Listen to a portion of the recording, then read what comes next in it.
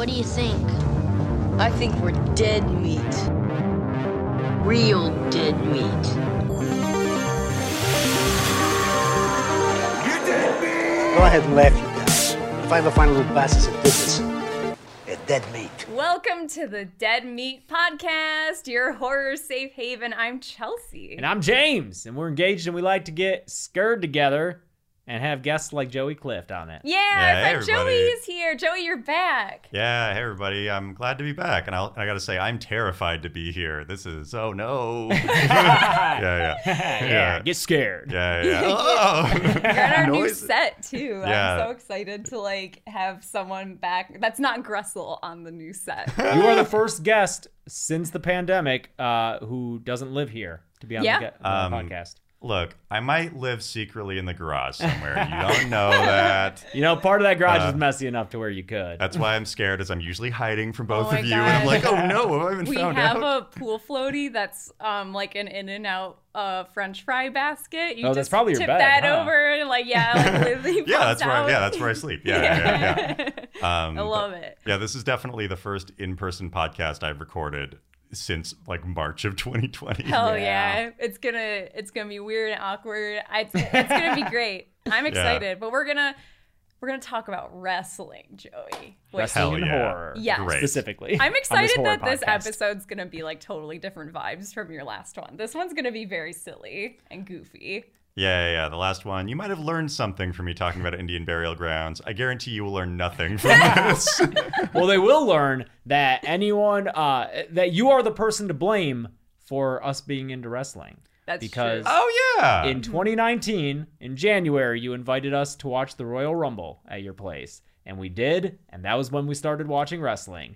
And so anyone who has noticed the uptick in wrestling references on the channel since it's 2019, all this guy to thank and or blame. Well, let's talk about why wrestling and horror has such a crossover audience, because I think it's a weird thing, because at first you maybe wouldn't see an immediate connection besides I guess the violence, but even it's not gore. I mean, sometimes it is if you're getting a little bit more extreme, but I don't know, let's just talk about why so often when you meet a wrestling fan, they tend to like horror movies and vice versa. I feel like the appreciation of both come from kind of similar guttural emotional places. In that, we were just talking, I think before we started recording, of the Lucha Bros versus the Young Bucks at All Out in an amazing cage match. There's a spot in a match is kind of when a wrestler does a thing to another wrestler. We're gonna have to explain. There's a lot of I love all the kayfabe, heels, faces. Yeah. Get ready. That's by the way, shout out to research assistant Bella, who just started very recently. Yay, research assistant! Long time coming. So Bella has a whole she has a glossary. Oh, great, because we will need it. We will need them. Yes. So one wrestler in the match put on a shoe with thumbtacks on the bottom of the shoe, and then did what's called a super kick, where you kick another wrestler in the face. It's just a kick. It's just a kick to the face. What makes it super is they slap right before they do it to make the sound. But so one wrestler did it to another wrestler, and the other wrestler, of course, started bleeding from their face, as you would if you were kicked with thumbtacks. And I feel like the emotional, oh, I can't believe that happened, is the same as watching just a really gory, cool kill in a horror movie, right? Mm-hmm.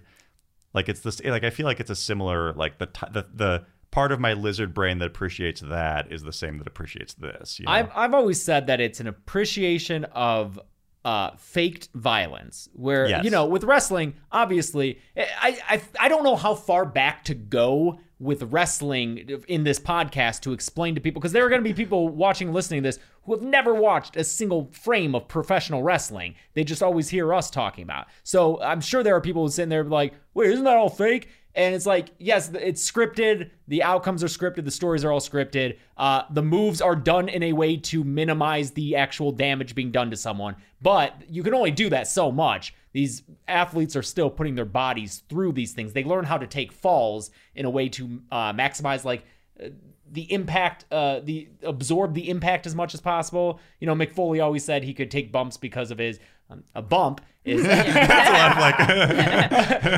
bump is taking a bump is it's taking a fall. Yeah. So if you are if you're thrown off of the top rope and you land on your back, that is a bump. Yes. And Mick Foley, my favorite wrestler of all time. Hell yeah. Yeah. Always said that he was good at taking bumps because of his wide back and wide ass. And it just like gave him the most surface area to land on and minimize the damage. But yeah, these people are, you know, oftentimes they are risking their bodies for sure. And some things you can't fake that much, like a Terry Funk punch. I mean, I compare it to doing stunt work where it's like the whole point of a stunt is it's creating something that, you know, is real to a point, but it's, you know, it's part of a movie or whatever you're filming it for. But being a stunt actor is still incredibly dangerous, even if it's in a situation where you're doing everything you can to minimize risk. You're wearing like a burn suit. You're not actually being set on fire, but still the act of putting on a burn suit and being set on fire is like, you know, dangerous to an extent. Same with wrestling. Pro wrestling, it's sort of like a live action stunt show done in front of an audience, like in a way that like like if you're jumping out of the ring and doing like a 450 splash onto a guy through a table outside of the ring, like gravity still applies to you. That's still gonna suck to land chest first on somebody from 10 feet up and go through a table. Like, you know, if you're taking, you know, a chop, like that's something where the noise of that is a hand hitting your chest as hard as somebody possibly can. So it's still gonna like sting, you know. It's just these are people that are not actively trying to hurt each other. And that's the thing that is important to me, because I've never been into MMA or like actual boxing or anything, because I don't want to see people actually try to hurt each other. But with wrestling, what's impressive is they're doing things that look like they hurt, but they're trying to make sure the other person doesn't get hurt. Yeah. Also, MMA does not have like a magical undead zombie wizard. Yeah, that's also big points for professional wrestling. Is we've got like magic and monsters, and it's fun. I remember when we first started watching wrestling together, I asked James, how far does it go story, like in the universe of wrestling? Kayfabe, exactly. You want to explain what kayfabe is? Kayfabe is the agreed upon fake reality in universe of pro wrestling, right?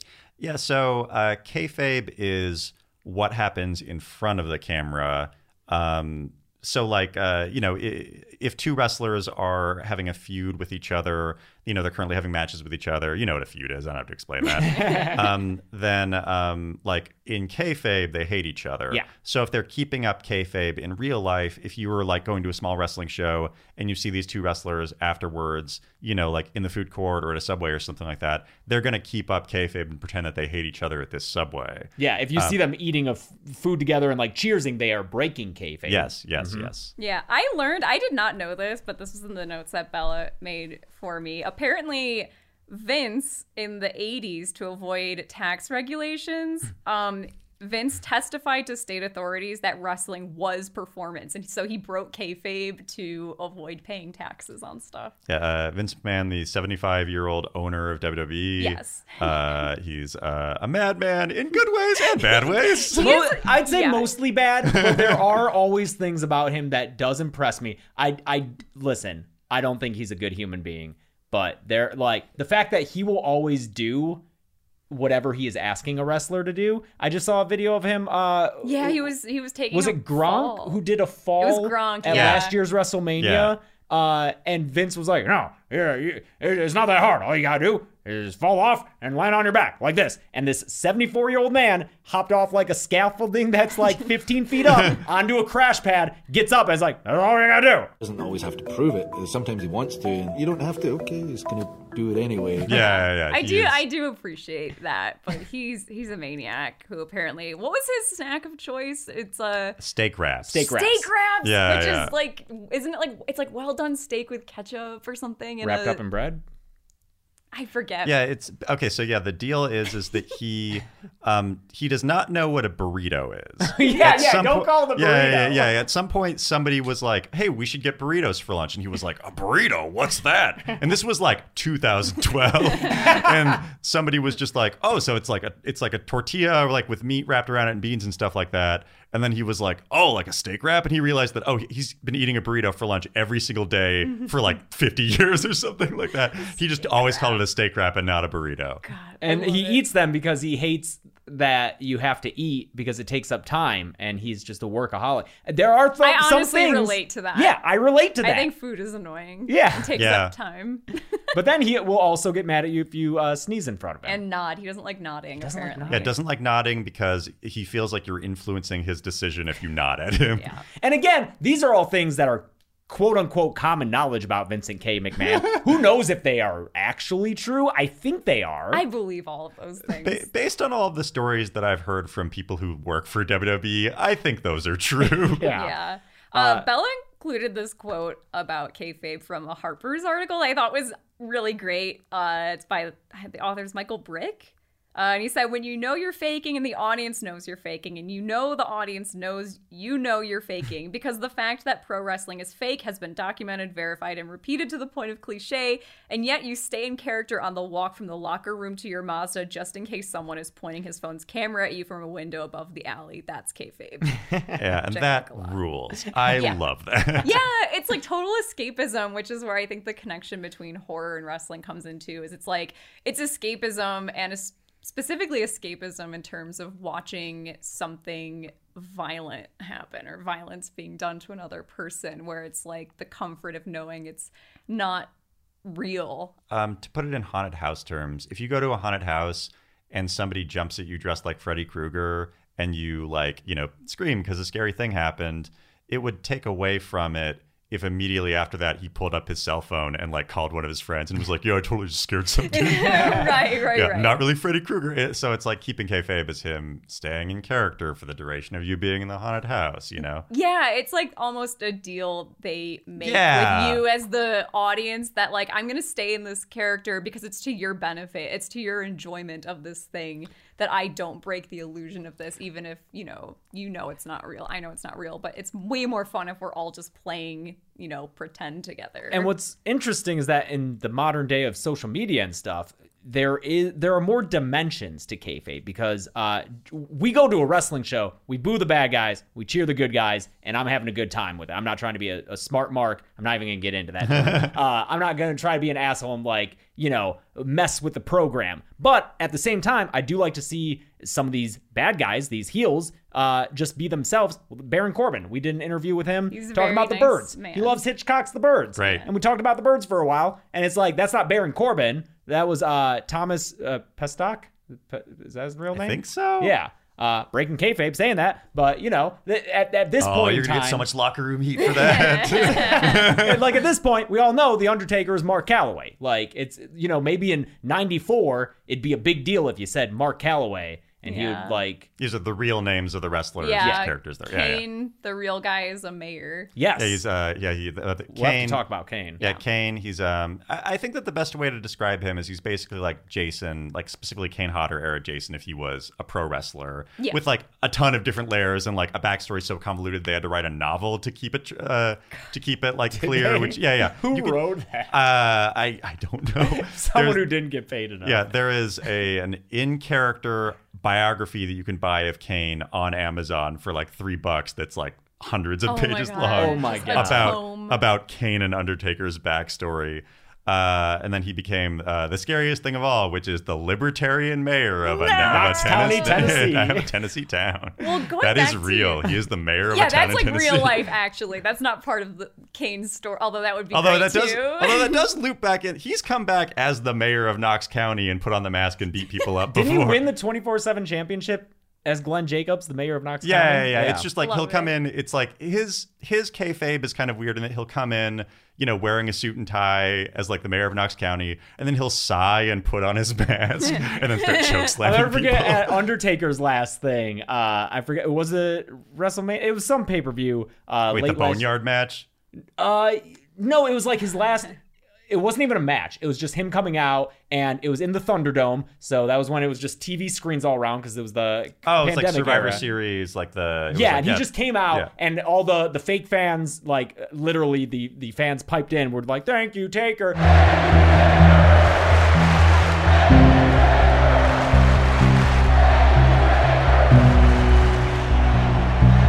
But but it was a bunch of like legends coming out and thanking him, and all the guys came out just dressed normal, and then here comes Kane in his outfit, like Glenn Jacobs dressed as Kane. Well, going back to what I was asking you, James, like when we first started watching this stuff together, is, you know, I was confused as to how far it goes, like concerning kayfabe, like are there wrestlers where the characters are magic and everyone plays into that, and these characters legitimately have like magic or supernatural powers? And the answer to that's yeah. Like Undertaker is actually like he's undead, right? He was. Yeah.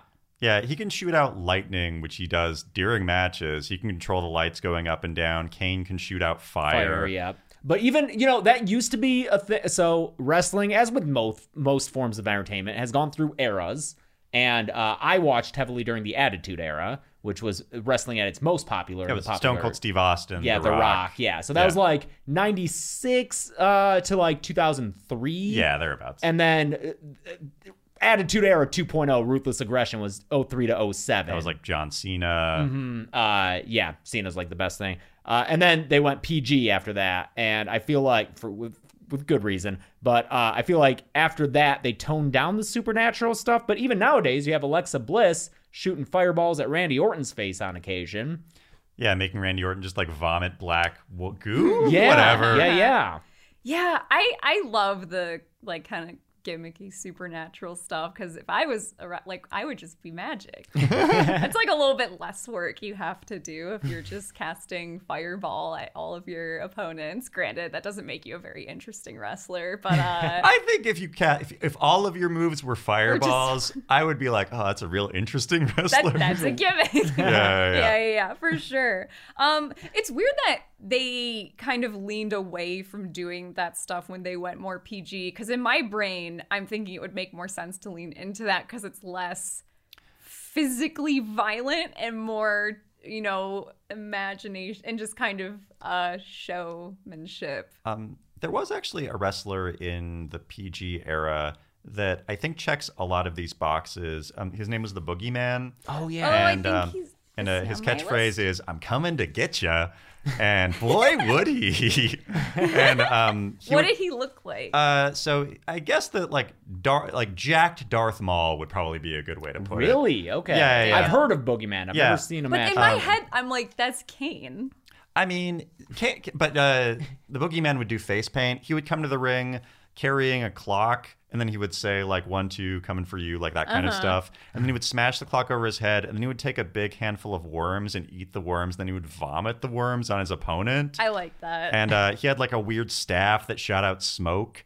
And it was very much like the PG version of a lot of the stuff that Kane and Undertaker did. He wasn't a guy that would wrestle very long matches. Like a lot of it were what are called squash matches, which are really quick matches. But he was definitely like a fixture of, I think, WWE from like probably 2006 to 2010. Oh, wow. Okay. I mean, he still pops up here and there. Yeah, see, that would be like my wrestling aesthetic. I would be like throwing up worms on everyone. Like that's a lot of fun to me. I mean, there's kind of some characters like that in AEW right now. Like we were talking about Abaddon right before we started rolling. Yeah, what's her deal? Because I've only seen her once in the most recent AEW pay-per-view. I fell in love. And immediately thought she was awesome. I tweeted at her and told her if she needs like a Paul Heyman, that I will be that for her. You would be a good manager for I want to be a Abaddon. manager so bad. I am obsessed with like all of the people who just are there to like put their hands on the side of their faces and be like all scared when they're wrestlers in the ring. A manager, there's somebody that like escorts the wrestler to the ring, and theoretically they're like behind, you know, they're controlling all of the wrestlers like business bookings, I guess. I don't know, what does a manager do? But yeah, Abaddon is amazing. The best way to describe her is she's sort of like the Ring / the Grudge, but a wrestler. So kind of like a water ghost in terms of how she moves. She crawls to the ring in a way that's very ethereal. Then she'll like vomit blood onto herself. She wears these crazy contacts. Her makeup looks like she's half dead. Her makeup is incredible. Yeah, it's great. I was honestly upset on her behalf when that Rumble match, she was only in it for like a few minutes. I'm like, that makeup took like 4 hours. Yeah. Yeah. And she's somebody that's so good at like embodying. So there's there are a couple different levels of wrestling in terms of like the skill set required to do the thing. One is your ability in the ring to just like, do moves, have good timing, where if you super kick somebody, you do it in such a way that you don't actually give them a concussion. Yeah. And then there's like the character embodiment part of that in the Boogeyman and like early Undertaker were parts of that where it's like, oh, they're really good at embodying the character of this horror movie person. Like I buy that. And Abaddon is somebody who's like a master at just the character aspects of pro wrestling. Like if you like pro wrestling and horror, Google AEW Abaddon and just like indulge. Fall in She's love. Great. I also want to say that's something that really impresses me about her and all these like really like fantasy gimmicky like horror themed wrestlers too is it is I think so hard to come out into the ring, especially when everyone, if it is like a Rumble match or something, and everyone who's in the ring already, maybe you don't have any characters out there yet who are like gimmick wrestling. They're all like, dressed like you would expect, like a, standard wrestler to look, and then you have Abaddon come out, and she, I think, is so good at making it not seem like, what the fuck is this? It's like oh, cool, like, who's this? You're not like, oh, this is kind of weird or like, I don't understand what she's trying to do here. It just feels right, Yeah, she like commits to it 500%. And it's like the first time that I saw her, I mentioned it, I think before we started recording, of like, she came out crawling to the most like creepy metal music possible, looked directly into the camera, vomited blood out of her mouth up over her eye. And she was wearing a contact that made her eye black or something like that. But because of that, her eye was red for the rest of the match from blood she vomited onto her own face. So fucking cool. So this sounds like a Gangrel kind of thing. A little bit. I'd say that she's Gangrel, but scarier. Gangrel was like a vampire wrestler who it was like a co-production with WWE and White Wolf, who does like Magic the Gathering and stuff like that. Oh, whoa! I didn't know this that. part. Yeah, like Gangrel is Vampire the Masquerade. So Gangrel is like the name of a race in Vampire the Masquerade. Oh. And it was like, that's why in any pro wrestling video games, WWE video games from the 90s, they would always say like Gangrel copyright, White Wolf or whatever. Oh, that kind of rings a bell. Gangrel would have been, I don't know what year he premiered. I would like assume 97. 97, somewhere around there. And then he had The Brood, which was Edge and Christian. Yeah, Edge. Got my Edge shirt. And they were vampires. I think kayfabe, or at least a little bit. No, they were real vampires. They were real, but that's what I mean is like, so kayfabe, if Edge and Christian are vampire, like they are in the story, like they are actually vampires, and at some point they would have had to have been turned into not vampires. No, right? well that's or do the they thing. just forget stuff? You just kind of forget stuff sometimes. Yeah. Except for when they want to bring it up, because recently with what was before Extreme Rules? WrestleMania? No, was it No. Money in in the Bank? Yeah, I think was so. it? Edge came out to the Brood music, dressed in his Brood attire, and came up out of the floor with all the candles. I popped so hard. Pop is when you cheer. Yeah, because it was like he was like, I have to tap into my past, my dark past. I used to hang out with the Undertaker in the Ministry of Darkness and hang out in the Brood when I was a vampire. And like he came out as the Brood to fight. Was it Seth? Yeah, it was Seth Rollins. That's so cool. And fucking cool. Other great things about the Brood, they would do something called a bloodbath. Yeah. Where they would like beat a wrestler up and then dump blood on them. It's like getting slimed. Yeah, it was like getting slimed, but like with blood. I don't know. Is that gross or less gross than getting slimed?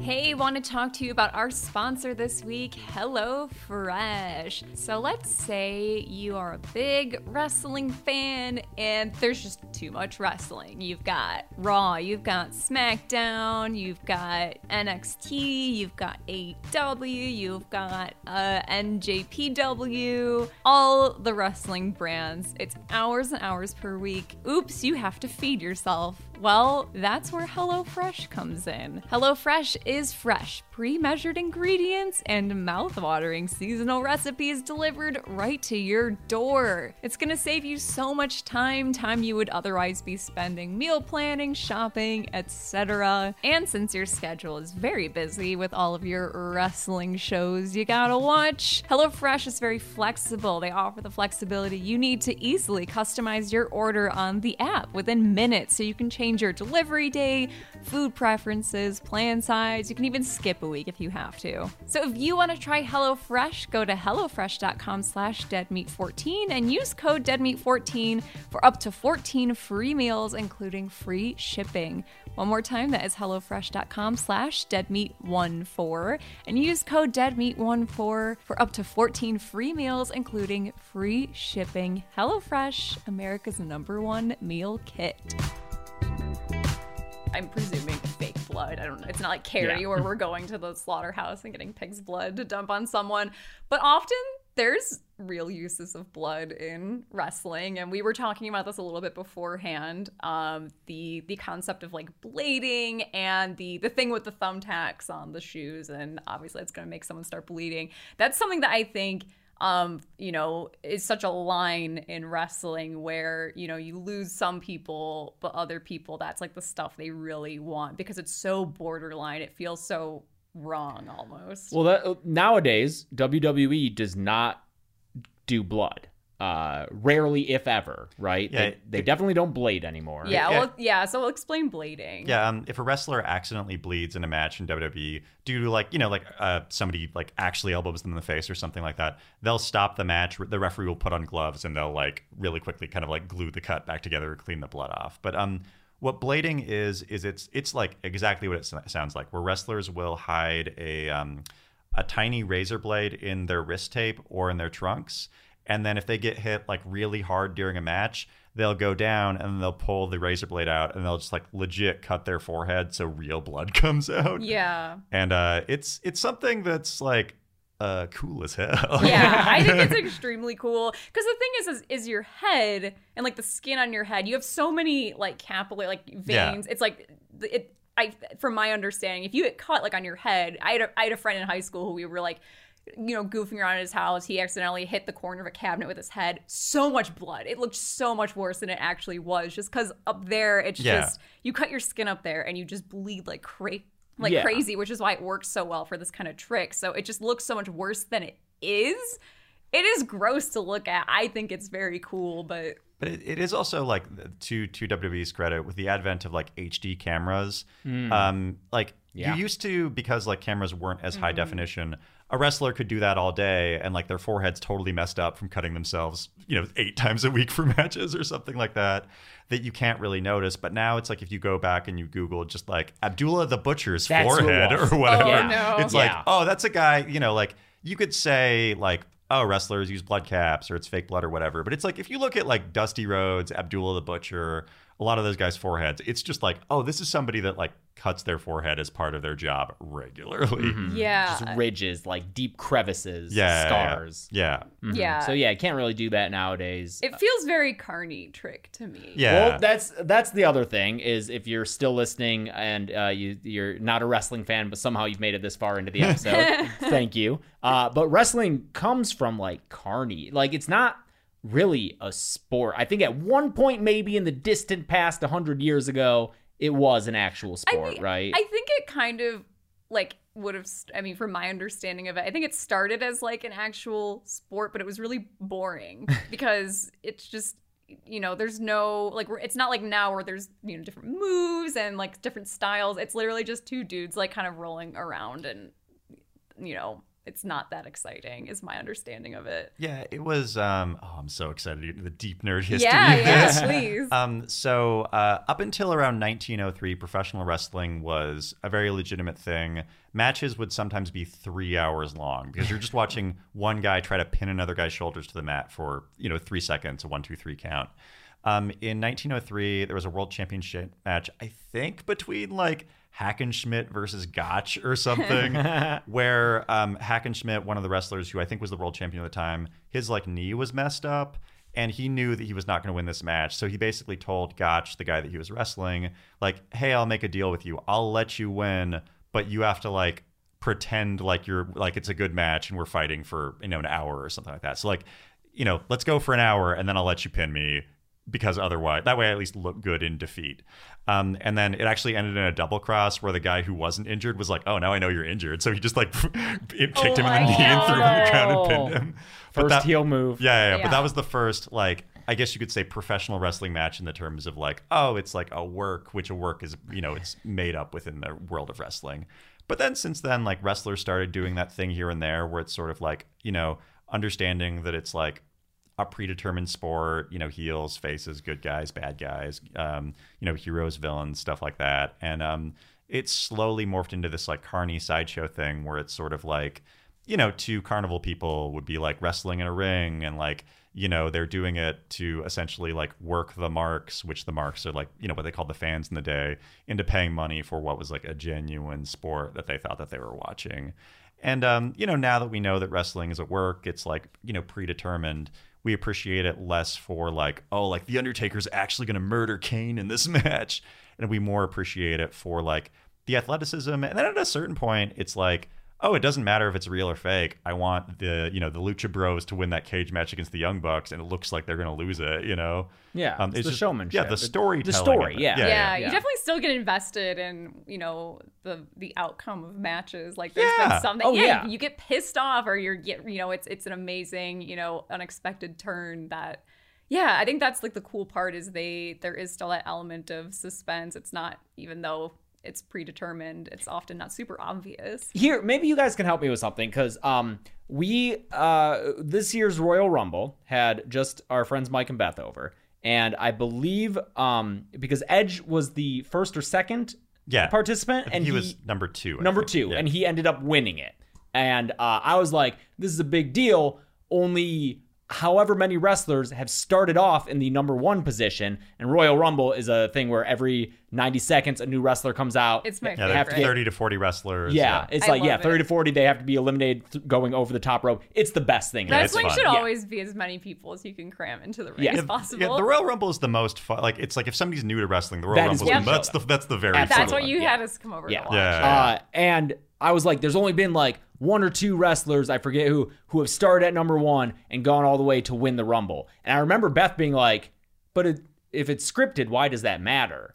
And I actually had a hard time answering it of like, why does that matter? Why does that make that person important? And the best I could come up with was, well, it shows that the company was believed in that person enough to make them seem that superhuman and powerful to win that match. And then also in the real, like the actual real life thing, they had the stamina to be in the ring that long and still put on a good show. But is there a better answer to that question of why does it matter if it's scripted that like Cena has the record of 16 championships? So I think that the way to look at it is like kayfabe power levels.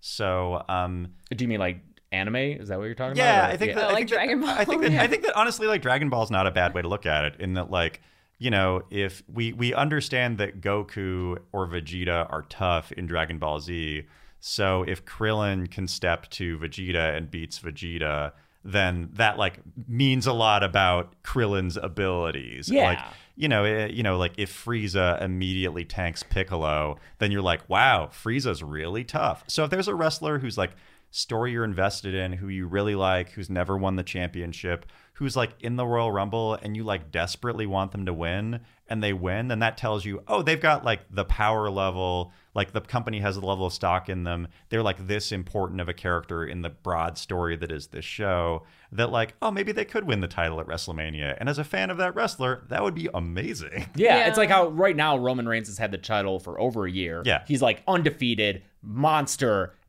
putting on a great show. His performance is awesome. But like eventually someone's going to have to beat him. Who's that person going to be? It'll be exciting if it's a wrestler you like, because then it's like someone who you're like, oh yeah, I was hoping it'd be Big E, but... Well, it's like, I often think about like Star Wars as the thing for this. Or like, it's like when Luke Skywalker beats Darth Vader, spoilers for the Jedi, like when that happens, that means something to you because you understand how powerful Darth Vader is. And Luke Skywalker's hopefully, if the movie's doing its job right, a character who you invested in and you want to win. So if he beats Darth Vader, then like that also says a lot about like him as a person and like him reaching his full potential in his character arc. Like I think that in current wrestling, like the Hangman Page arc in AEW is such a great example of that, of like, this is a storyline that's been going for about 2 years. Hangman Page is a really great, kind of like younger wrestler. He's in his 20s. Alcoholic cowboy? Yeah, he's an anxious millennial cowboy is his gimmick, which pretty much well describes him. He's a wrestler who used to be in this group called The Elite, which was basically the people that founded the company. And he wrestled for the world title against Chris Jericho, who's one of the main wrestlers in AEW, and really just like a legendary wrestler in his own right. He lost that title match 2 years ago, and it just dropped him into this like pit of despair of like not believing in himself. And that's basically started a 2-year storyline of us like wanting to see Hangman Adam Page like get his confidence back. So, he's been, turned on from other wrestlers. He's been kicked out of the Elite. He joined a cult, which like ended up being a good guy thing because the cult's also really cool. It's called the Dark Order. Yeah, the Dark Order. That's great. Yeah, throw the claw up is the Dark Order thing. And it's basically like when Hangman Page wins the title, like sure, it's all predetermined or whatever, but like in the storyline sense of like I'm watching a character learning to believe in himself. Him winning the title is like a sign of him reaching his true potential of believing in himself. And that's just like good storytelling. Yeah. Through the form of like flips and blade jobs and super kicks and whatever, This all reminds me of the way that we as horror fans talk about our favorite final girls specifically. Because we look at all our favorite final girls and people get so passionate defending their favorites and, in terms of how they stack up to other final girls. Like, well, Laurie Strode, she fended off Michael Myers like that. Yeah. And people get so amped talking like, oh, well, Nancy knows how to build like traps and stuff to, get Freddy. And none of that's real. That's all scripted and made up. But still, you get excited thinking about like these characters and what's essentially their stats as like a horror movie survivor. Yeah. And people get very passionate about who they think is the toughest when like it's not real. But you still get so invested in them as like a survivor and as a tough person. It's such a powerful, story that you buy into. And it is impressive that Laurie survived Michael. Like the writing of that movie is so effective that you are impressed by it, even though it's not real. Mm-hmm. Yeah.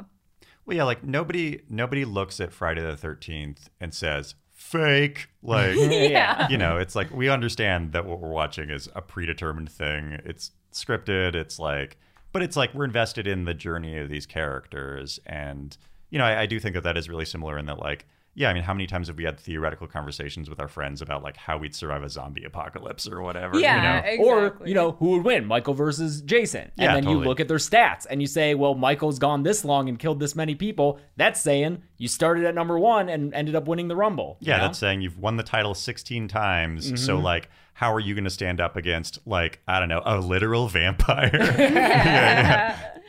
Well, speaking of, I guess, vampires, and we're talking about horror characters now, I kind of want to go through specific wrestlers and characters and personas and talk about some well-known ones and maybe some not well-known ones. There's some on here I had never heard of before that I'm very excited to talk about, such as Doink the Clown. Oh, you've never heard of Doink? Doink's great. Doink the Clown. I'm very intrigued. I guess let's just start off with Undertaker. Undertaker, I feel like Undertaker's standard, not only just for a horror wrestling character, but probably wrestling character.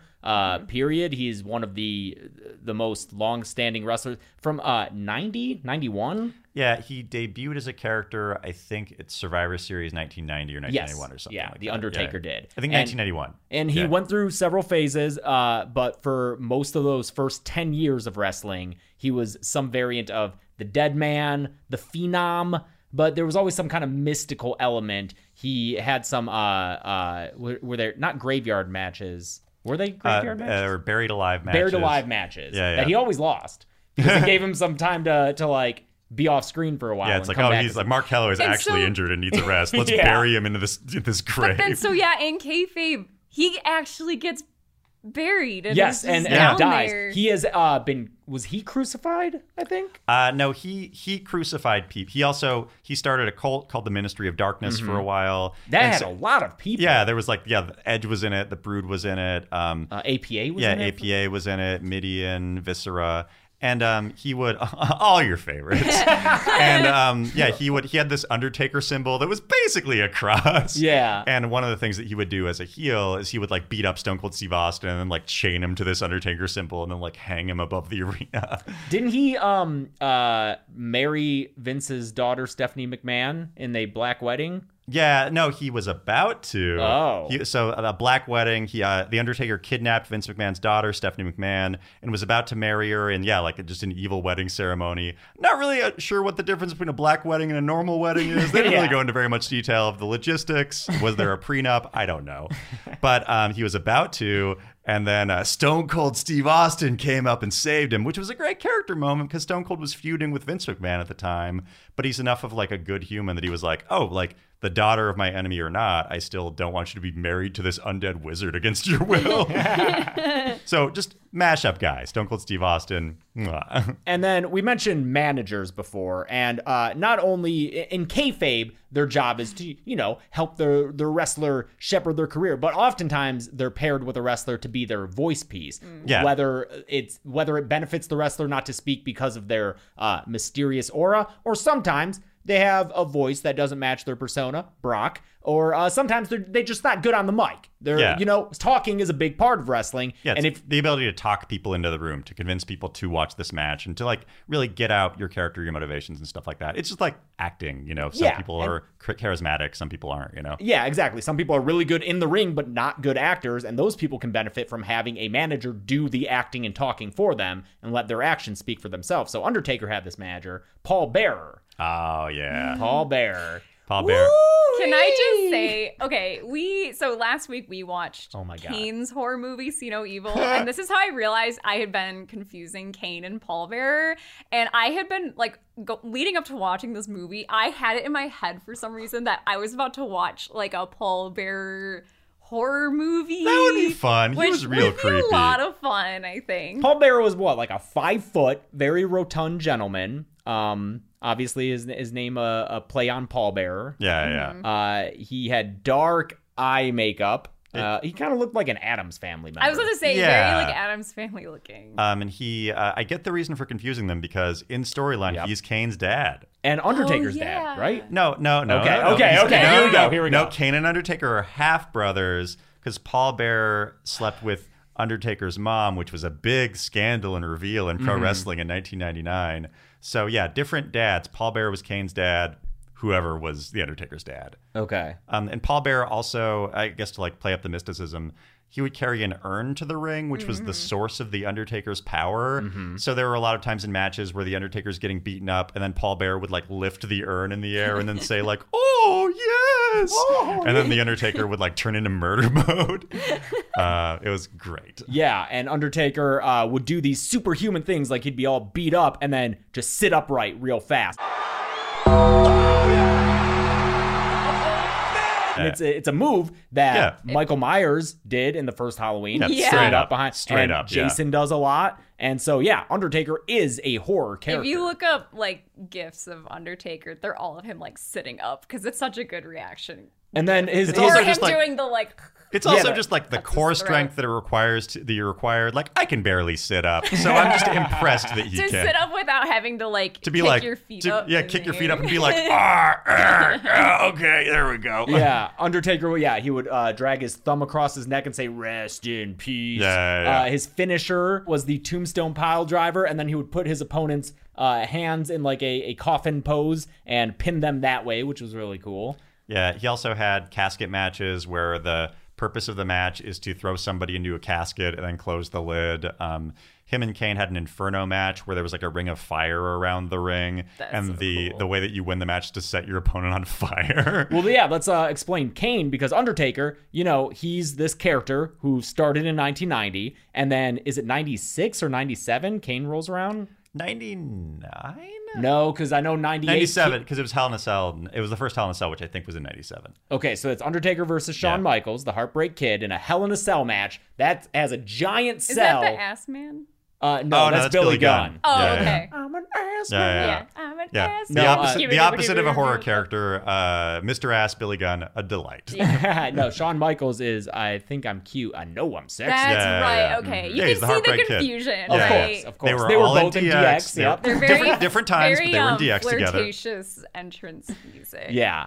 Hell in a Cell, giant cage around the match to contain the action, and Undertaker versus Shawn Michaels. They're in the cell, and then Kane premieres. There have been some lead up. Paul Bearer saying like, "Oh, Yeah. your brother's gonna come get you." Yeah, there are rumors of like, you have a brother, like, and I'm the dad. Like, yeah, because at this point, Paul Bearer was a bad guy. He revealed like it was this really interesting lead up where, and this was such an interesting time in pro wrestling in terms of fandom, because I feel like this was like when a lot of people still, I guess, like believed it was real. Yeah. Like, and so I think that there was like a Monday Night Raw where like Paul Bearer was like, I'm going to reveal a secret about The Undertaker. And the secret ended up being that, you know, he's got a brother or whatever.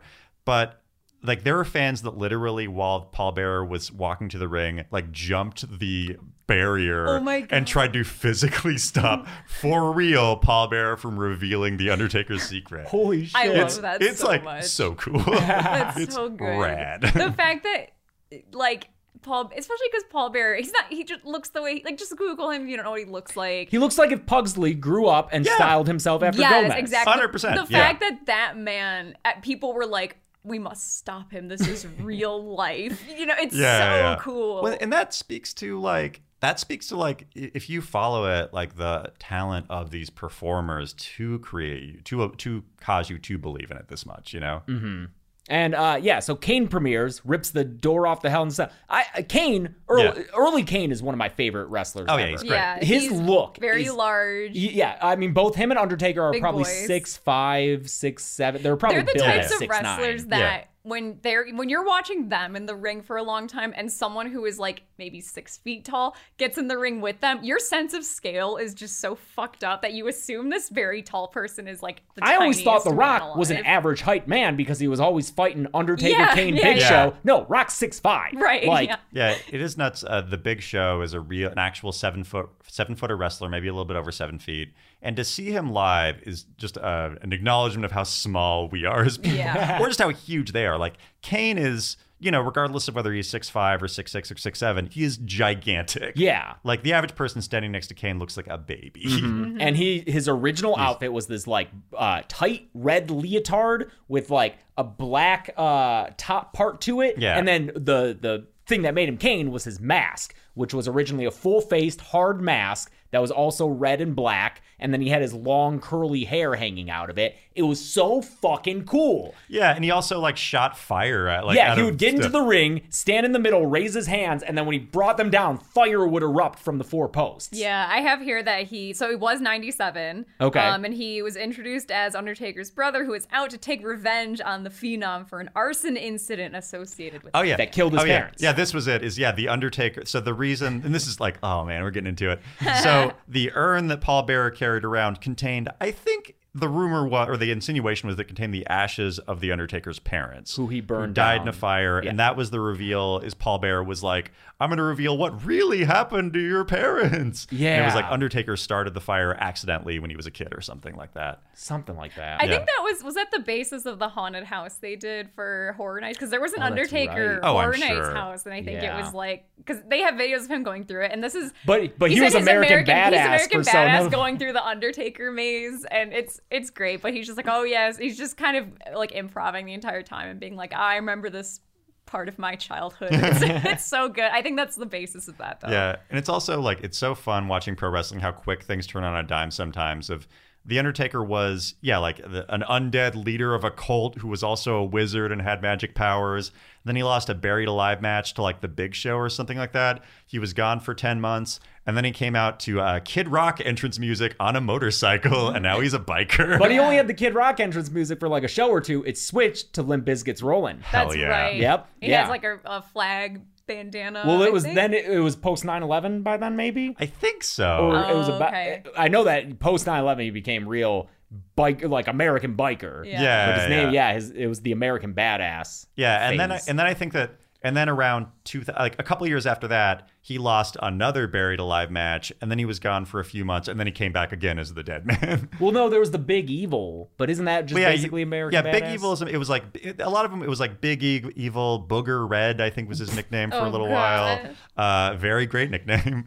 And the American Badass. And then he lost another Buried Alive match, and then he came back as the Dead Man Undertaker to wrestle Kane at like WrestleMania 20 or something. Okay. Yeah. And then Kane, and this was James, you could not believe my confusion here, but let me just say that like I'm not super familiar with Kane. Like he's Undertaker. He still does matches as Undertaker. Yeah. Kane, I didn't watch wrestling as a kid, so I wasn't super familiar with him. And Kane, the guy, was Glenn in a Jacobs. horror movie called See No Evil that James and I just watched. And the entire time, I just know it's the Kane horror movie.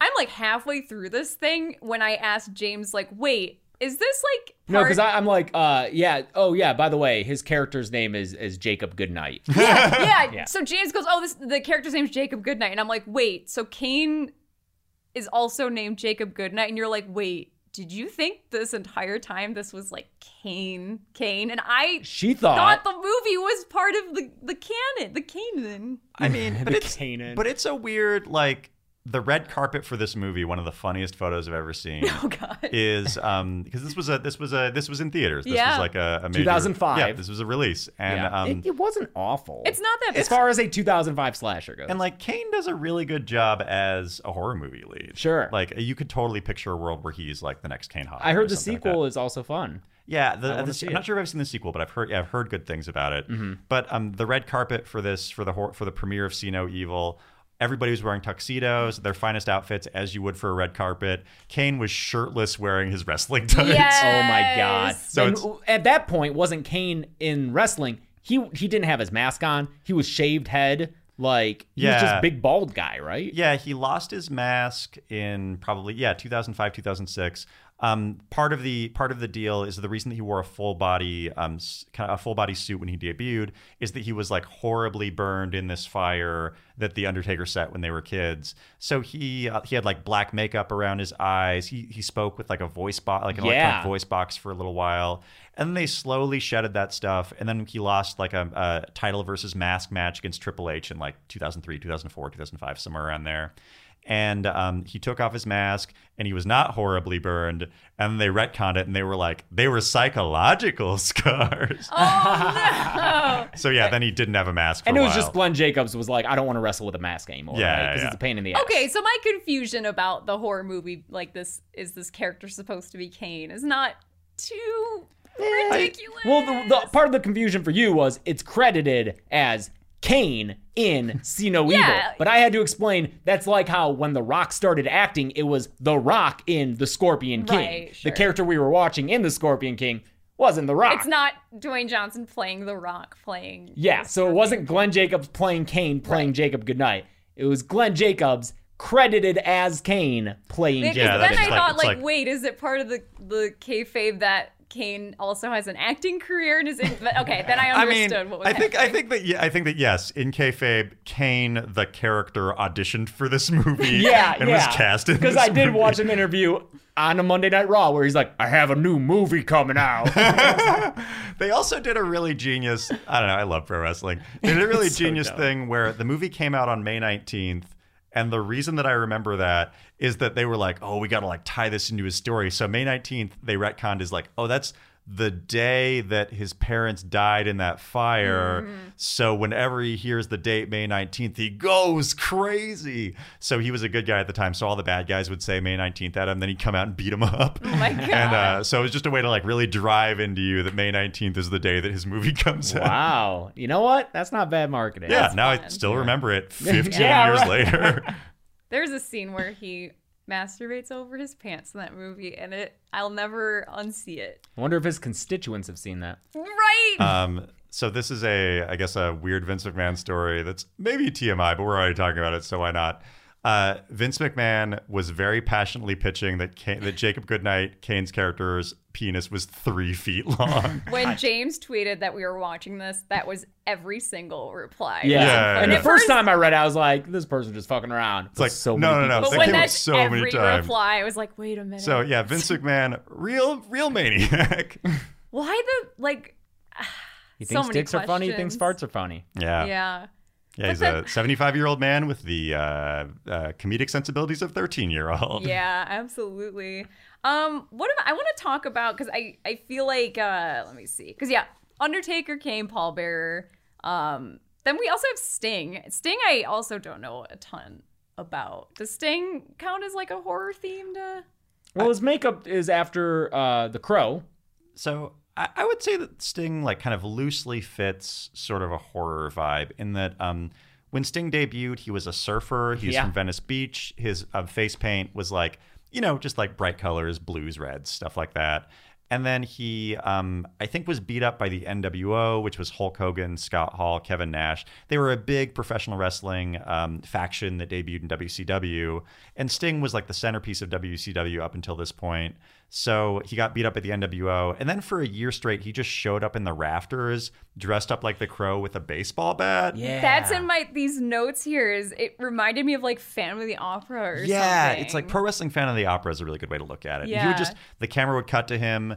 I think that there were a few times where he was essentially like Batman, where it's like somebody's getting beaten up by the NWO, and then he like would take a zip line down to the ring and then beat everybody up with a baseball bat to save this wrestler from the NWO. And then finally, after a year, he wrestled Hulk Hogan and lost the match, which was a bad booking decision. Really? Yeah, Oh my God. Yeah, that was Hulk Hogan doing backstage politics, and then he would lose the match, which is another level of wrestling that you appreciate, is the backstage drama of it.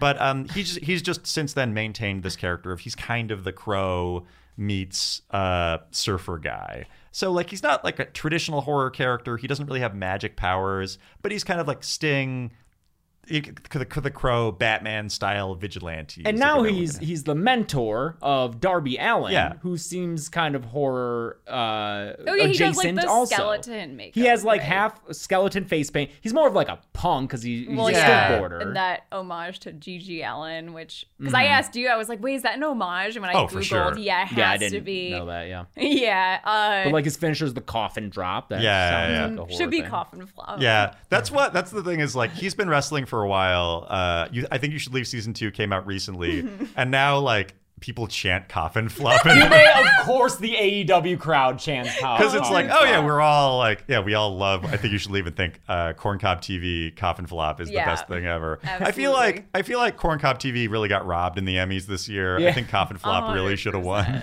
Yeah. None of it's rigged. It's Yeah, all yeah. real. just like wrestling. Just like wrestling, exactly. I didn't book shit. Yeah. Let's see. Yeah, we talked about Gangrel. Oh, okay. We have to talk about Mankind. Oh yeah. And another person we have to talk about, but we can Yes. start with Mankind, played by Mick Foley, my favorite wrestler. Yeah. I feel like Mick Foley, like as I've gotten to understand wrestling and get into it, he strikes me as like just the wrestling fans wrestler. Like I don't know how to just like it's like how like music nerds love Frank Zappa, like wrestling nerds love Mick Foley. I don't know, because Zappa's whole thing was his technical proficiency, and Mick Foley is far from a technically proficient wrestler. Sure. Okay. So I think a wrestling fan's wrestler would be like Cesaro, or like maybe even someone more indie who I couldn't even name that you could probably. Yeah, like Bryan Danielson. Sure. Yeah. So Mankind / Mick Foley is an interesting case where the reason that he's like, I would say, a wrestling fan's wrestler is that he's somebody that, he can't jump the highest. He's maybe not like he's big, but he's not like hugely muscular or anything like that. He doesn't have like movie star good looks like The Rock, but he's a guy that just like wants it and will go as far as humanly possible in and out of character to like be an entertaining master of his craft. He's somebody that like would drive like 12 hours one way and sleep in his car for like a wrestling match where he'd wrestle for $10. Like he's just one of those guys that like you're engaged in his journey because of how hard he's working to follow his dreams. And then in the ring, it's like he'll do like just the most insane stunts like to entertain you and tell the story of a match. Like one of the most famous wrestling matches of all time is versus The Undertaker, Hell in a Cell 1998. Have you seen that match? Oh yeah, many times. Yeah, and it's still, like, it's incredible. I mean, it's probably the most famous wrestling bump of all time. And like he does a bump, or a spot. He does a spot where The Undertaker throws him off of the top of probably a 20-foot cell. It's really tall, this was his second Hell in a Cell match, and he flew and in one take in front of a live audience landed on just a wooden table, and then he got up and continued the match. Well, no, they start to carry him out. Yeah, they start to carry him out. He gets off the stretcher. And like it looks like this probably, there was no crash pads. He had a small table to land on, which probably cushioned his fall a little bit, but this was not like in any way a crash pad. This probably like dislocated his shoulder for sure to do it.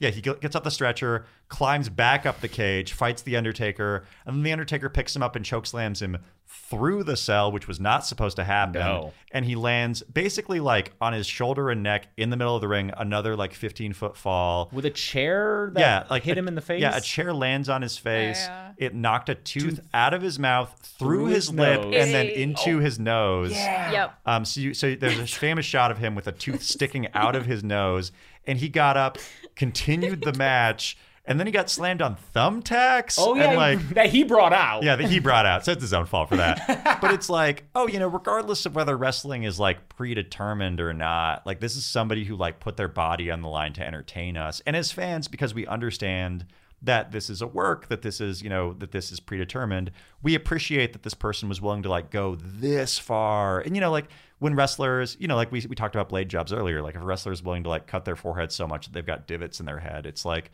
there's an appreciation for us as fans of like, oh, how badly they want to entertain us, It's why I like Jackass so much. I'm such a huge fan of Jackass. I loved watching it. And you don't want them to get seriously hurt. Yeah. No, but the risk is what makes it. It's so and the fact that like they seem to just live for it, and they all sign up for it, and it's something that they want just because they want to entertain you. Yeah. Well, it's like, I think as fans, like, especially as people, in the entertainment industry, we like appreciate the sacrifice. Yeah. And it's like, that's something that makes us really appreciate, wrestlers, entertainers, performers, stunt people, etc., that are like that into it. And, there is definitely a line where it's like, maybe you go too crazy. Yeah, oh, yeah. Like, chair shots from The Rock. Yeah. Stuff like that, where it's like, oh, maybe that crosses the line of like, oh, that's just you're crazy for doing that. Yeah. There are many things that, a few decades ago, maybe even just a decade ago, you can't do anymore. Yeah. Like taking a chair shot to the head. Lots of wrestlers end up suffering from serious CTE. Yeah. And so many wrestlers from the Attitude Era are dead now. Half the people we've mentioned have died very young. Yeah. But they don't do those things anymore, thankfully. Yeah. Mick Foley's still alive, but he had to retire at 34. Oh, yeah. He because we were talking about Mankind, Mick Foley had the three faces of Foley. There was Dude Love, which was actually his first ever wrestling persona in his backyard and on his own. Yeah. That was like a hippie guy who was like a cool cat, and I love that guy. There's Cactus Jack, who is his like hardcore death match. Yeah, like barbed wire, exploding ring matches. Yeah. And then Mankind was his first WWE persona. Yeah, Mankind was his first WWE persona. And the reason that he relates to horror is that he's a character that's very inspired by Hannibal Lecter from Silence of the Lambs. Like he would come out in like a mask that was very much patterned after Hannibal Lecter's mask. Oh, with the two like metal pieces. The metal pieces. It's like leather straps. It reminds me of Leatherface too, in terms of his like demeanor. Yeah, he would like shave a spot of his head off or his hair off. Yeah, he would like rip out his own hair sometimes. Yeah. He also, this was a specific, you can read about it in Mick Foley's book, Have a Nice Day.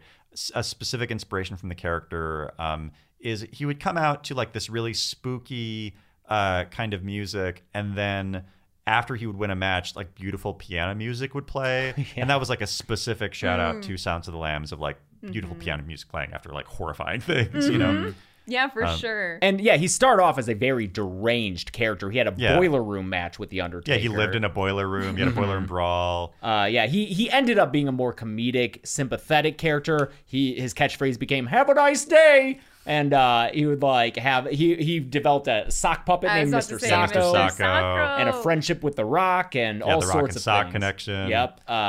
But for a while, he was more of a dark, like brooding, like he would squeal like a pig, right? Yeah. And Yeah. he would squeal like a pig. And he was very much like, he's a character that I was terrified of. Scary, yeah. You know, when he first started wrestling.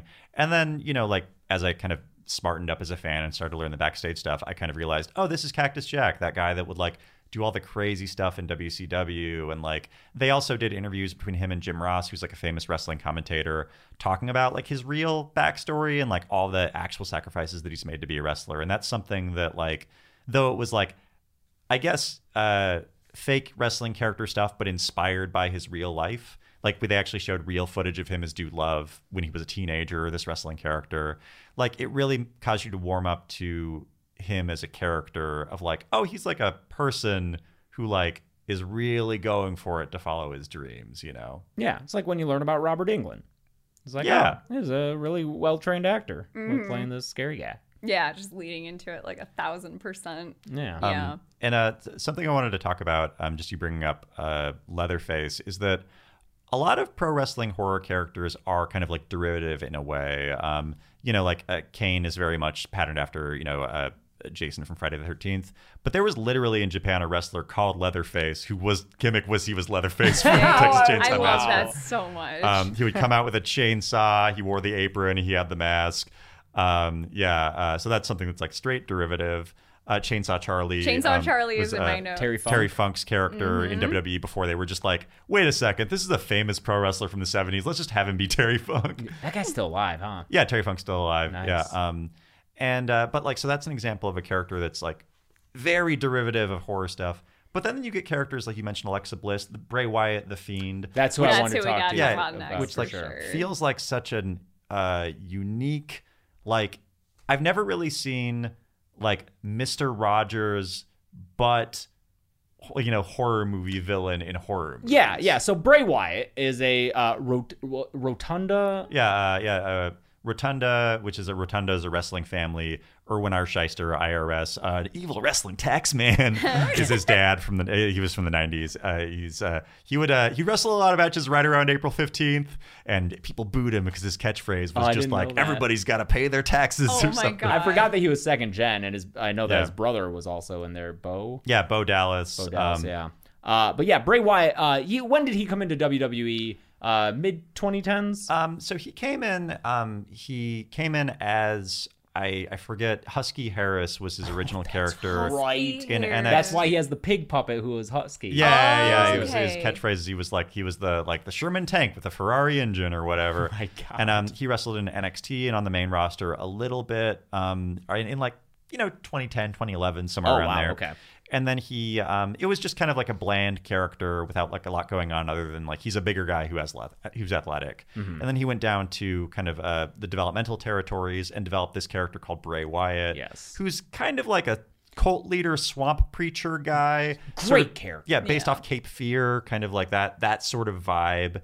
And it was a great character. And like he... Crowd favorite, yeah, right? He was like a heel that became a crowd favorite because he was so cool. Yeah, he would come out to an awesome fucking music with a lantern. All the lights would be off. He'd have a lantern, and he had a whole crew of swamp guys with him. Yeah, the Wyatt family. They were all giant with long beards. They were great. Yeah, and then he lost a match a few years later, and then he was gone for a little while, and then he came back as a character called The Fiend. Yeah. Who basically the best way to describe him is like Creepy Pasta the Wrestler. A little bit, yeah. Where it's sort of like, you'd see these this is after Bray Wyatt was a character on TV for years. You'd see these like things that looked like a kid show called Firefly Funhouse, hosted by Bray Wyatt. He called his fans as Fireflies, where he was kind of doing a Mr. Rogers character. But then he kept on talking about this character named The Fiend, like in sort of like hushed tones. You want to see my secret? And then the Fiend showed up to wrestle a match, a few months later at SummerSlam. We were there. As the most terrifying, designed by Tom Savini. Yes, literally wrestled in a mask designed by Tom Savini Studios. He carried a lantern as a reference to his Bray Wyatt character, but the lantern looked like his own head. Yep. Yeah. Coming out to this insane, crazy metal version of his theme. Oh, so cool. It's so good. Yeah. Yeah, it's just such a, I guess, fully formed, unique horror idea that's we understand as something inspired by horror movies, but it's the pieces are so distinct and different that it really feels like its own original idea. Yeah. Yeah. It was incredible. The vignettes he would do was incredible. I remember because, we started watching January 2019. Yeah. Bray Wyatt was off. He was gone at that point. And then these little vignettes started popping up with his puppets, his deranged puppets. And I remember typing online, being like, what the fuck is this? And people were like, dude, we think it's Bray Wyatt. And I was like, okay, cool. And then he shows up in the Mr. Rogers get up. And he's talking about the Fiend, and he's like, "Oh, he's gonna be mad when he shows up." It's just the Fiend is gonna be real mad about this. Let him in. Let me in. It was his catchphrase. But he would say it let me in, in the way that's terrifying. Yeah, and then Chelsea and I went to SummerSlam where he had his first. You let him in. We let him into our hearts, Yeah. and I remember as SummerSlam was continuing, match after match after match kept happening, and I was like, dude, we still haven't gotten to the Fiend. They're doing it right before the main event. This is going to be a big deal. And it fucking was. The mood there was insane. I feel like watching, because we've gone to a few matches in person, and, it's rare to have a match or, even an entrance where everyone feels 100%, tuned in, because people will be, talking, and, but when he came out, I feel like every single person around, it was just,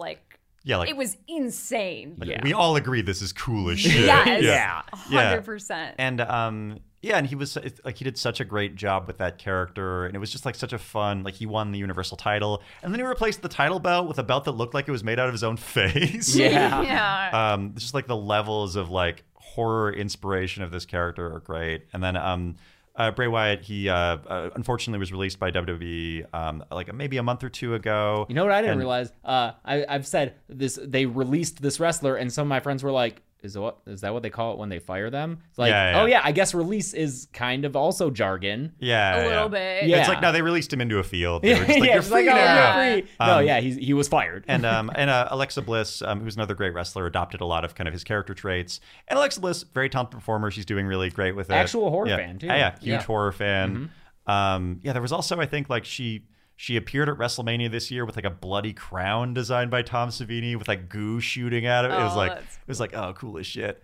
Wyndham Rotunda is is Bray Wyatt's real name. I can't wait to see what he does wherever he lands. Whether it's AEW or not. AEW and JPW. He's just clearly to come up with so many great nuanced character traits, and Bray Wyatt, the Swamp Preacher, and the Fiend are two very different characters. Yeah. Well, I think that if you're a fan of horror movies and want to get into wrestling, that guy is the person to follow. He's definitely someone where when, I was starting to get into the Fiend stuff and the lead up to that and seeing that in person, I think I was just so blown away by, how amazing of a storyteller he is, and how creative he is, and how just specific his ideas are, and how well he makes them work, and the way he performs these characters is so fucking impressive. I think that I just wish that he was allowed to do so much more.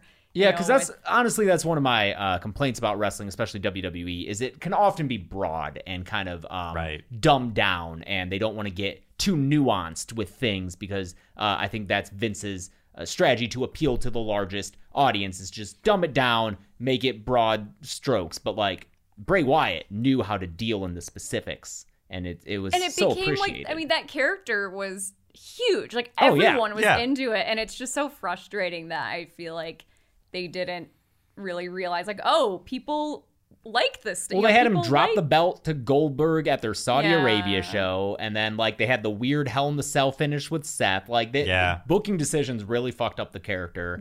Turned the fans kind of against him. And I think that's another thing that I appreciate as a wrestling fan is we're fans of these wrestlers as performers. Yeah. So we appreciate their character arc and stuff like that, but also we see Bray Wyatt, Wyndham Rotunda, whatever, the Fiend, whatever you want to call him. We see that this guy is an amazing performer. So in the same way that you'll watch a movie because an actor that you like it is in it. You'll watch a wrestling company or a match or whatever because a wrestler that you like is in it, Mm-hmm. Yeah, it's definitely very, very similar. And yeah, it also, these horror characters do feel a lot like the way that we root for our favorite horror villains and we get attached to them and like kind of fall in love with them. Like I personally, everyone knows I love Leatherface, like anything Leatherface, I'm super into it. In the same way, I just get so, it's like you get attached to these characters even if they're portrayed to be like specifically very evil. Although I guess the Fiend, there's some nuance there because he's got the hurt. Yeah, he's got the hurt gloves and the heel gloves. Yeah, so he's very tortured. If you listen to D&D, the Zappos white and black gloves, I referred to them before as the hurt and heel gloves. They were a user submitted item that I was like, oh man, it's like the Fiend gloves. Yeah. I know. I feel like we could talk for hours more. It's like now to talk about Freddie Blassie. We should probably at least address Doink the Clown before we wrap up. Oh yeah, you did bring him up. Promise okay, people. Now is Doink the Clown time. What is Doink the Clown? He's an evil clown. Yeah, I think wasn't there a second Doink? There have been several Doinks. Welcome to the next 40 minutes of this podcast. So Doink the Clown was a character that was introduced in I want to say like the early 90s. New Gen era? Yeah, like I kind of with Shawn Michaels, Bret Hart, kind of that era. That was when so many characters were Occupation, right? Right. Like, also right after the It miniseries, pointedly. Yeah. Ooh, maybe. He played it very much like he was like the kids' PG version of Pennywise. Mm-hmm. Like he was very much a villain. He would do clown stuff, but he would do it in a way that was evil. And but then because he's a wrestling clown, he eventually became a face because like, oh, let's all laugh and applaud the clown. And then he like had a lot of like little people who came with him, like Dink, Pink, Stink, like an entourage of like little people clowns. He feuded with Jerry the King Lawler, a pro wrestling king from Memphis. Who also had his own like little people entourage. They had a Survivor Series match that was very fun. Are you serious? Yeah. Oh no. Yeah, and like there were multiple people because it was like a full body costume. The original guy, I think it was like Matt Bourne or something like that, was like a really genius pro wrestler, but he was also a guy that like suffered with a lot of his own kind of personal demons. So he was released by WWE, and then Doink was replaced by, I think, the Brooklyn Brawler wrestler started playing the role of Doink. And there have been a couple of other people who have like played the role of Doink over the years. And but the original Doink run was just such a great character played by an amazing pro wrestler performer. So that character was well received. Yeah, he was well received. He's thought of in his heel bad guy initial Pennywise the Clown inspired run. He's thought of as very well received. He like definitely jumped the shark a little bit when he turned face and just kind of became just a clown. Yeah, like, instead of a clown with levels. But that happens with so many. Like Kane had some awful story arcs. Oh yeah, totally. Like every wrestler, it's rare for a wrestler to stay popular the whole time. Like I said, even the Fiend, some fans started to turn against. I'd say he was still pretty popular throughout the whole run, but so to loop it back to The Undertaker, a wrestling group that has been really great at staying fresh is The New Day, which is an amazing faction. It's Big E, Xavier Woods, Kofi Kingston. That's WWE champion Big E. Oh yeah, right. WWE champion. I'm following for Big E stuff. I follow for New Day stuff. Nice. But like they have a horror movie coming out that's starring The Undertaker. That's like The New Days in The Undertaker's Mansion or something. I'm like so sad that's on that Netflix. Yeah, right? I'm sad it didn't come out before we recorded this, so we couldn't like play it together. Yeah, because it's an interactive thing. It is. It's just your own adventure. Match, Maybe we can somehow do that as commentary track for Patreon, and we can be like, we're gonna click this. Maybe that's a lot of counting down to clicks. It would be hard. Yeah. I want to do something with it. Yeah, that's a 15-hour Patreon. Yeah, I'm looking forward to that though. New Day's great. Yeah, I would do a Patreon for like the first time that you just like what's one run through of it. Yeah, exactly. Yeah. No, yeah, we can't go through every single decision. That would be nuts. Yeah. Honestly, I have no love for the corporation that is WWE, right. But the individuals on the roster, all those wrestlers, I love them so much. I just love wrestlers. Like every time we've gone to see a show live, I can't boo anyone. I know you're supposed to. You're supposed to boo the bad guys, the heels, but I can't. I just love all the wrestlers so much. We I have in fact for all of them. praised King Corbin. King Corbin, yeah. I know. He's our liege. I wanted to be like his serfs, like his medieval serfs for WrestleMania or something, where we're like basically Patsy from Monty That Python. would be Like, fun. Yeah, that's what I want. That's my dream. Well, cool. This was great. Thank you so much, Joey. Yeah, Joey, where should people find you? What should they be on the lookout for? I know that you brought I'm it. excited. yes. I brought a sheet to pitch it. Right. Yeah. Thanks again for having me on. This was so fun. course. So you can find me on Twitter at Joeytainment. You can find me on Instagram at Joey Clift with like 5 or 6 eyes. A 12-year-old took Joey Clift with 1 eye, so that's what I'm left with. And then I'm actually really excited to announce I just released a new animated short with Comedy Central. It's called How to Cope with Your Team Changing its Native American Mascot. It's a comedy PSA about sports teams who just changed their weird native mascots. Cough, cough, Cleveland Indians, Washington football team, and a ton of others. Cough, cough, cough. I wrote it, I directed it, I star in it, and it's also featuring voices from Janice Smeating and Ty LeClaire from Rutherford Falls and John Timothy from Spirit Rangers, which is a really great Netflix show I'm writing on right now. So it's got an all-native voice cast, too. That's amazing. So you can check it out on all of Comedy Central's social media platforms. And then I also just got to say, like, I know I was on the Indian Burial Ground episode a few years ago, but I'm still always getting positive feedback from Dead Meat fans on it. And it's like, I got to say, like, you put together such a great fan base that's, so supportive and nice of all the things that I do. I still will get the occasional email about someone being like, hey, will you still buy me that pamphlet? And I'm like, yeah, sure. Oh my gosh. I love that. I totally forgot about that. That's so cool people still email about that. Yeah. Yay. That's great. Oh, that makes me so happy. Well, cool. Yeah, I'll post links to, I think it'll be out by the time. Yeah, it's if I'm in big trouble if I just promoted it without it. It comes out, so it will be out by the time. It's not out as of this second, Right. but by the time that you are watching this, it will be out. Cool. Yeah. And it's going to be on all of Comedy Central's social media channels, and I'm excited about it. Congrats, man. Yeah, You're always, you're one of the most successful and consistently successful comedy writers I know personally. Oh, thanks. Yeah, you're always doing cool stuff. Yeah, likewise. I appreciate that. Oh, thanks, man. Yeah. This is so nice. Thank you so much for joining us. I guess our social media, At Dead Meat James on Twitter, Instagram, and TikTok. TikTok. I'm at Carebex, CREBCC on Twitter and Instagram. We think merch is coming back soon, by the way. We actually had a meeting about today. it. Stay tuned. I don't have any specifics beyond that. Wait, is there any plan to do pro wrestling themed merch? There should be. I don't know. Maybe. I mean, you do have a Dead Meat title belt. Yeah. Oh, by the way, this has been sitting on my lap this whole time. I have a Dead Meat championship belt. It's called the Kill Count Champion belt. This was made by our YouTube network, Made In, with input from Chelsea. They got this for me when we hit 4 million subscribers. This was their gift to us for that. It's got a little golden chainsaw side plate, dull machete side plate, bunch of flags. Unfortunately, not Canada. I don't know why not. We love you, Canada. But this is, to me, this signifies the kill count with the most amount of kills. So right now, this title holder is Zombieland Double Tap. And I have been thinking of, I have had our assistant look at local wrestling rings for me to film something at, where I go over the championship history of like which kill count had the most amount of kills until they were unseated. Yes, I because like that a lot. Final Destination had the title for like over a year, and it was beaten by, I think, Zombieland. Before that, the first Purge had it for a really long time. So I think that'd be a fun idea for a video. I'm so glad that my inviting you over to watch the Royal Rumble has inspired. Dude, it really set off. Butterfly effect. Yeah, such a butterfly effect of me just being there. Like, I remember standing in your kitchen being like,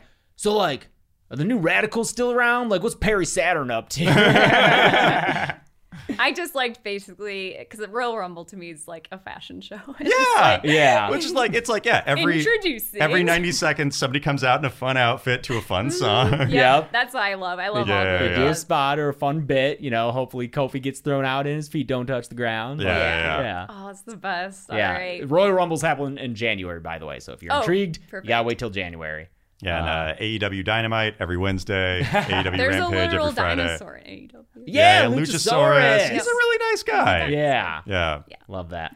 Anyway, before we get on to another hour of this. Yes. Stay tuned for next week. Not sure what we're doing quite yet, but yeah, we'll have something.